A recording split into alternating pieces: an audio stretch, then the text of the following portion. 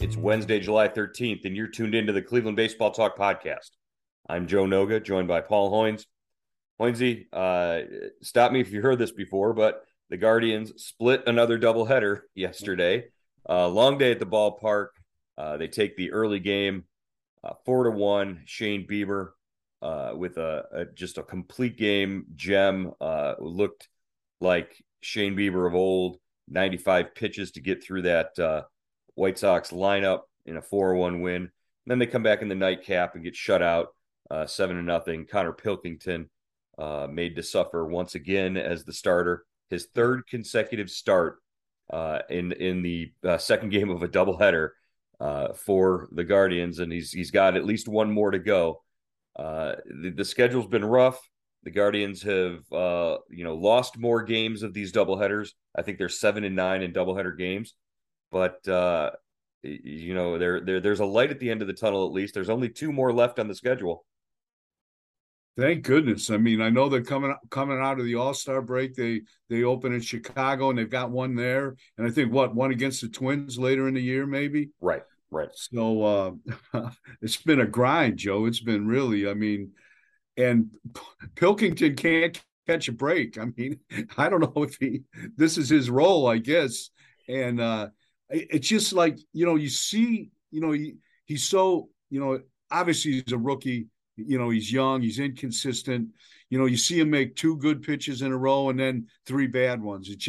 And he's always, by the time the fourth or fifth inning rolls around, he's up, toward 80, 90 pitches and he's out of there. And, I don't know if I guess it's helping him. It's got to help him, the experience. But I'm really anxious to see how he benefits from this. Maybe coming out of next season, how going into next year. Yeah, I think the storyline with Pilkington is wait until next year, wait until maybe the year after that. I don't know. Do you think he projects as a guy who could fit somewhere in the rotation, even with what he has, even if he's improved next year? Does he fit in the rotation somewhere? I don't know. Just based on the talent and the names and the sort of the potential of the guys behind him, I just don't know where he fits in the plans. We've never seen him pitch out of the bullpen really, so I, the idea that he's going to benefit from this and it'll be great, but to what end? Where does he go? Where does he fit? Is the question that I have. Not is can they develop him? I think they could keep developing him, keep giving him chances, and he might turn into a good pitcher. But it's probably going to be for somebody else. I don't think there's a spot right now in that top five unless something crazy happens at the deadline or in the off season, unexpected rather than crazy. But we've seen Eli Morgan was what he made 18 starts last year and then transitioned into the bullpen. Maybe there's a role for Pilkington in the pen somewhere, or he could do the same kind of thing. Yeah, that's a great point, and I would think that if Eli Morgan has his eyes on a spot in the rotation somewhere down the line as well, that he might get the first shot at something like that from Terry Francona and the staff. But just where does Konnor Pilkington fit is a big question. That we have after this sort of stretch of 3-4 doubleheader starts where he is sort of just being used. He's being shipped back and forth between Columbus and Cleveland.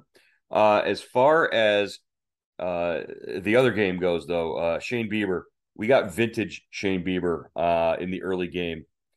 He was efficient. He used his cutter and his slider sort of in tandem to keep the White Sox off balance. He'd throw the slider like 33% of the time, and then he'd throw the cutter off of that just to have something a little sharper and a little harder to get the guys leaning a little bit. And it set up his fastball and his curveball as well. Austin Hedges said after the game that when he's using those pitches, and there's just a slight variation between the two, that better separation between the cutter and the slider, that it almost makes him a 6-pitch pitcher. Yeah, he was really impressive, and like you said, like 95 pitches, to pitch a complete game, first complete game. by the Guardians this year. What, 17th? Only the 17th in the big leagues Mm-hmm. this season. Um, and just you know, he was just he really he just kind of was just in control, and it's rare to we haven't seen that for a while from him. Maybe going back before he got hurt last season. Mm-hmm. And that was really encouraging. What, 33 sliders, 25 cutters, just really impressive. And what, his first complete game since 2019. Right. So Gar- who knows? Gar- I mean, it's gonna. We'll see how he bounces back in his next start from this. the Guardians hadn't had a complete game thrown since Aaron Savali threw one in Pittsburgh in 2020, and this kind of blew my mind when the Guardians PR guys told me that was the that broke the longest drought for a franchise between complete games. Uh, every other major league franchise had thrown a complete game at some point between that one and the last Cleveland complete game. Wow. I mean, So and then, yeah, and you look back at Feller and all those guys, those their lines. I mean, all they did was pitch complete games. Even Gaylord Perry. It's crazy how the game has changed and how the handling is of pitching has changed. right, yeah, and a lot of the pandemic season, the strike shortened or spring training has a lot to do with the reason why there aren't a lot of complete games right now. But when you think Shane Bieber, you think that that's what he could give you every time out, and it's ridiculous that we've come to expect stuff like that, but that's the way it is. Do you think it was any part of a coincidence at all that the All Star reserves and pitchers were named on Sunday? Shane Bieber obviously not among them, but he comes out the first start after a dud in Chicago or in Detroit, and he pitches the way he did against Chicago. That's almost like he was trying to prove something. Yeah, I'm sure it was. I'm sure that was a motivational factor. He made the club last year, even though, he got hurt in July or June or July, that one game against Seattle. So he made the All-Star team last year. Of course, he pitched in the 2019 All-Star game in Cleveland and what was the MVP. So yeah, I'm sure that kind of stung a little not making that club. And when's his next start, Joe? Would he start Sunday against the Tigers? I would think that that would probably be his next. Yeah, so that If he probably stays takes him on. out of consideration, even if somebody, withdraws from the All-Star game right now. Well, there's always the possibility of a rain out. That's Yeah. if Yeah. it's the Guardians, maybe there's a rain out and he gets pushed. But no, if he stays on pace, then there's no chance of him pitching in the All Star game if he would be named a reserve. But there are plenty of other worthy candidates as well, and we can't overlook them. But we didn't get really uh, a chance to talk too in depth about the guys that did make the club. We did talk Monday. Jose Ramirez, Andres Jimenez, and Emmanuel Clase. It was sort of the first time that we got our a chance to talk to them at home about making the All Star team. Jose was Jose when he sat down with us on Monday evening before the game against Chicago, Did and he have really his medal on? Did he have his? he had his chain, but he didn't want to talk about himself at all. He just wanted to talk about Clase and Jimenez making the team, and we did ask him if because he signed the contract and he's comfortable, if that made a difference in why he was able to have the first half of the season that he had. And, he just sort of denied and said, no, it has nothing to do with it. It's two separate things. I just go out and play baseball, which is what you would expect. I hate those, interview sessions where we don't get any of his personality come out. Right. I would much rather have him mic'd up on camera and, just see those organic moments come through, like in LA with Freddie Freeman, that kind of thing. But yeah, it's great that they have Jose at the All-Star game. Don't know if he's going to play very much with the nursing the thumb on his hand, but Right. we'll see. Did he say anything about the thumb? Is it still bothering him, or He's he didn't deny that it was still bothering him, but he said no, I'm fine, and sort of left it at that. So he's starting to hit a little better? He's still not driving the ball, though. It's just that he's starting to drive in some runs again, so that's a good sign. right, yeah, and it also helps that it coincides with Framil Reyes getting a little hotter behind him. Maybe he is starting to see a few more pitches. Uh, but he's always a threat to be intentionally walked, as we saw yesterday with Tony La Russa. Another curious Tony La Russa decision. Jose Ramirez batting with a base open and an 0-1 count in the fifth inning against Davis Martin, the Chicago rookie. 0-1 count, and we look up, and all of a sudden Jose's going to first base. And everybody in the press box is like, "What's going on?" And they intentionally walked him. Poinsy, that was the sixth intentional walk this season for Jose Ramirez. He is now tied with Aaron Judge, Shohei Ohtani, and Mike Trout for most intentional walks in the American League. But he didn't get intentionally walked for the first time until 45 games into this season. So just in the last 40 games, Jose Ramirez has been intentionally walked 6 times.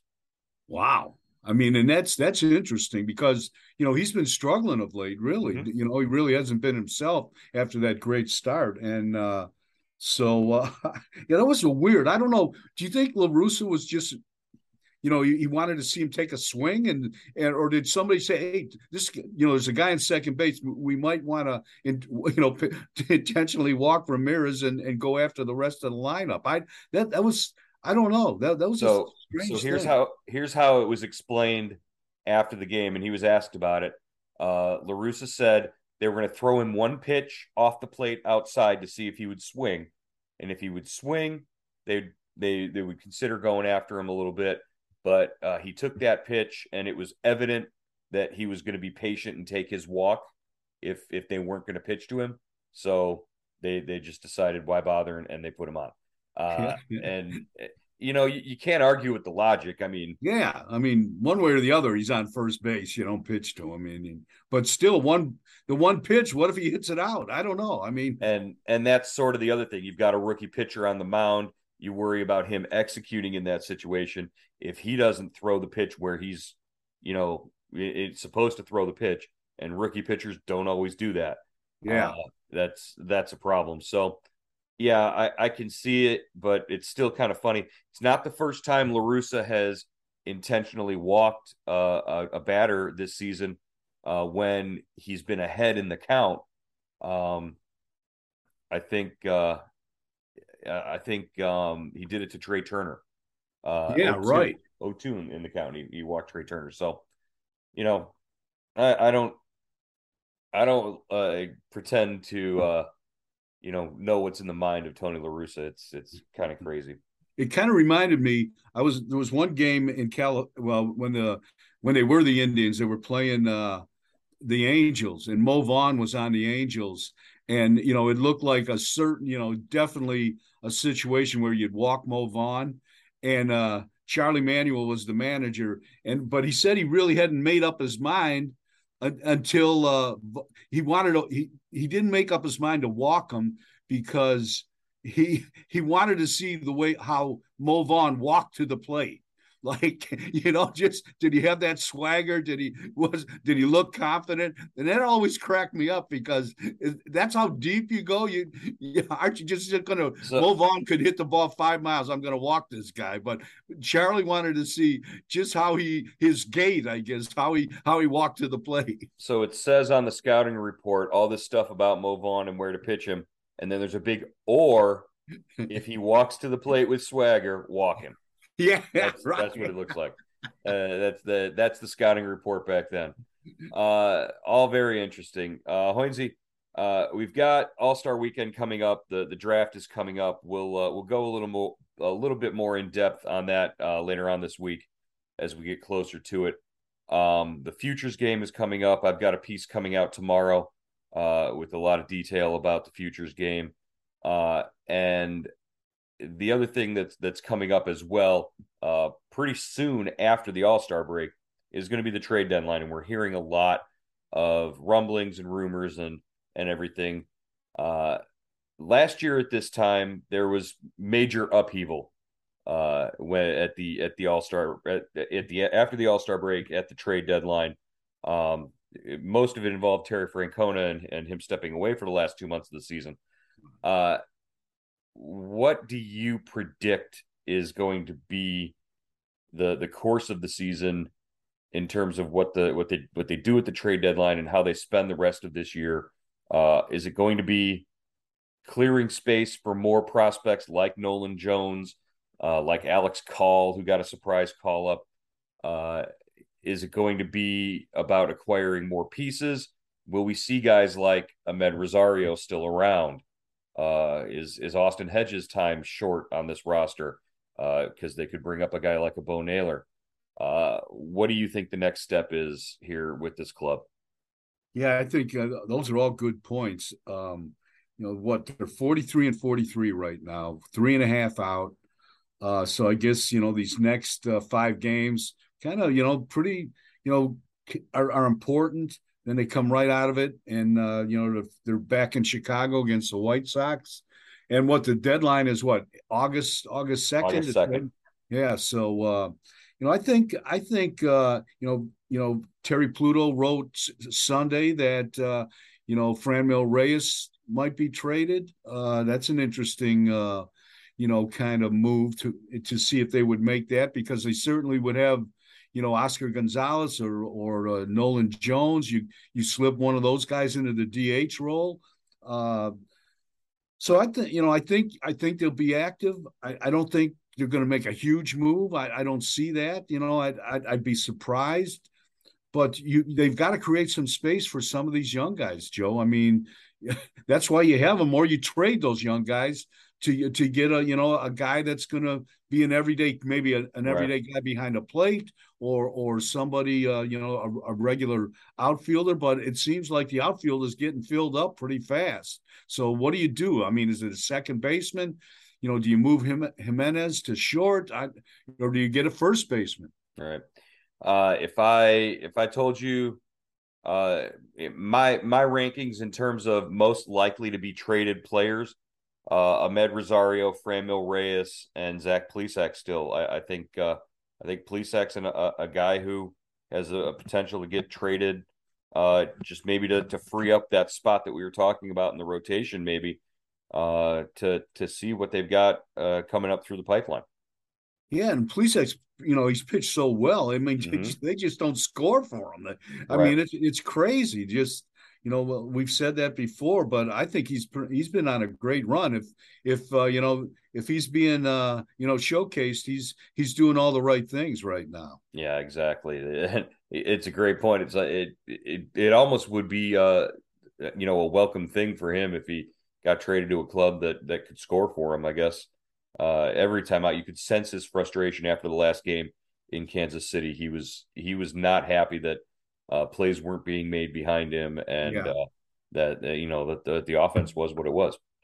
Uh, Lots of fun the rest of this week. The Tigers are back in town beginning tomorrow night, and the Guardians now can't seem to beat the Tigers. They can't hardly lose to the White Sox. I think they're 6-2 against them this year, and they can't seem to beat the Tigers. Yeah, it's a role reversal. I saw last night Miguel Cabrera stole third base and came around and scored when the catcher overthrew third base. So crazy things are happening with the Tigers, and but I would think the Guardians would be looking for a little payback this weekend when Detroit comes to town. They certainly can't roll over and lose 4 straight again. Yeah, that was about as low a feeling coming out of Detroit last week as we've experienced with these guys lately. All right, Hoinsey, good to have you back in the saddle once again. We will check in again tomorrow morning here on the Cleveland Baseball Talk podcast. All right, Joe.